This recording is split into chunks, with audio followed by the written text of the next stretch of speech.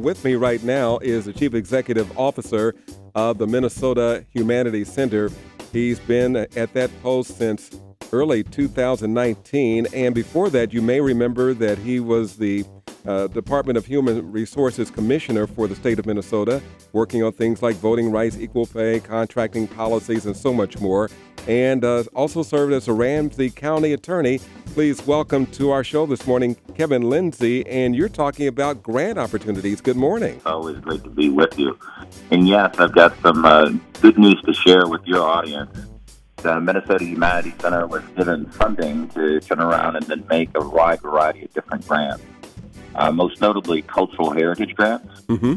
And these are cultural heritage grants to help organizations that are amplifying the history, the culture of various communities, such as the African American community, African immigrant communities, and the other rich, vibrant racial and ethnic communities, indigenous communities in the state of Minnesota. In the cultural heritage grant category, we have $8 million to get out. And of that $8 million, we need to provide $2 million where the grant award is more than $150,000. So again, $8 million in total. And then of that $8 million, we need to have some sizable grants over $150,000, and that needs to amount to at least $2 million. Wow. Then we also know that there are a lot of grant organizations that could use some help on capacity building. And that could be in grant writing, that could be in just the managerial operation, or it could be in trying to think long-term about building our financing capacity, so fundraising efforts. And in that area, we have $750,000 to hand out, looking forward to really helping to support the critical infrastructure, importance of arts and cultural organizations within our community. And then we also have, for the very first time, emergency response grants. So in response to the tragedy in Harding, a variety of members of the legislature wanted to incentivize and reward organizations that kind of stepped into the breach when the terrible tragedy happened at Harding High School in St. Paul, who went in there and provided grief counseling and support, beginning the process of healing for those students within the school district. So in that space, we're now given $100,000 to make grant opportunities. This one is a rolling basis, so we will have money in that area into October 15th, 2024. Okay?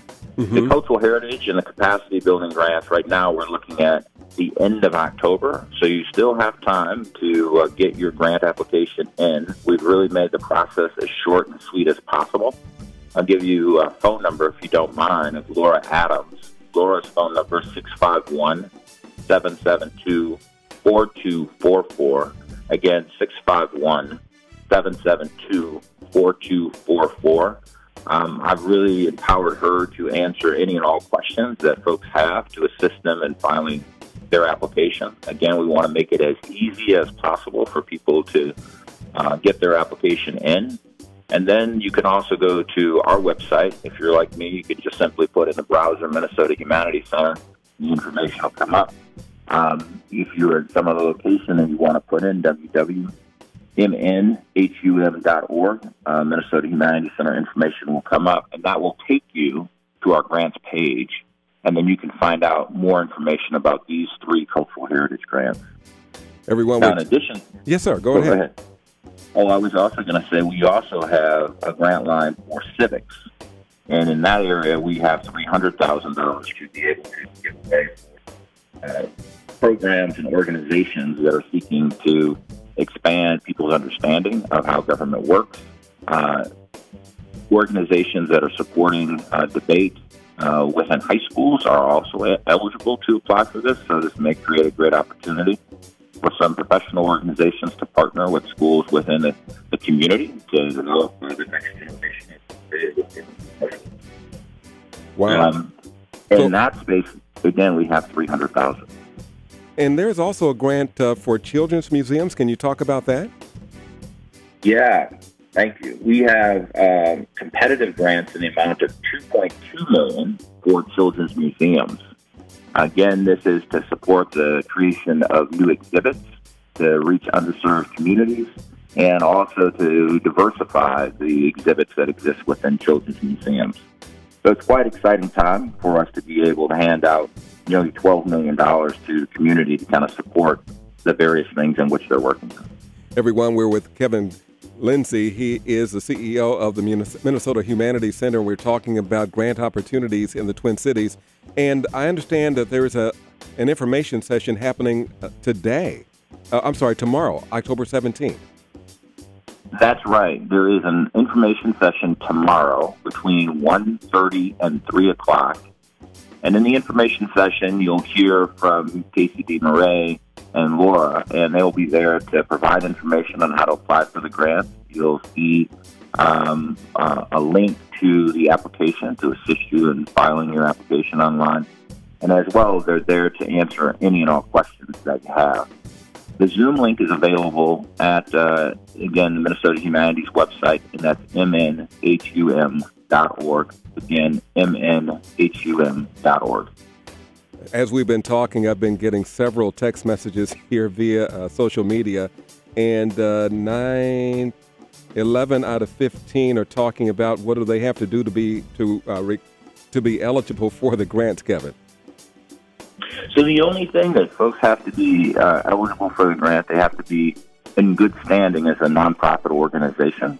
And to the extent that they may be challenged to kind of meet what we mean by good standing, that means not be running afoul of sort of the IRS or sort of past grant applications with the state. We do have opportunities for folks to partner with a fiscal agent, if that's the case. Mm-hmm. If that's not a concern for you, then really the only other eligibility piece is that you've got a commitment and a past history of creating cultural projects highlighting, amplifying BIPOC communities such as the African American community or the African immigrant community. When will I know if I've won one of the grants? One of our other listeners is asking. Sure. We're hoping to make the first award of grants at the start of the new year. So it's a relatively quick process for us to turn around and hand out the grants. We want to try and hand out as much of the money as possible within the next 6 to 7 months. Last question. Why is the Minnesota Humanities Center giving out these grants and not someone else? Well, the reason why the Minnesota Humanities Center is giving out these grants because these grants are tied to humanities projects. I'd like to think of humanities as storytelling that helps us make sense of the family that we're born in, the friends that we make that we call family, the stories within our community that kind of help guide us and as we create a beloved community in which all are recognized and appreciated, and even storytelling of how we decide to organize ourselves as a society, kind of the civics and jurisprudence part.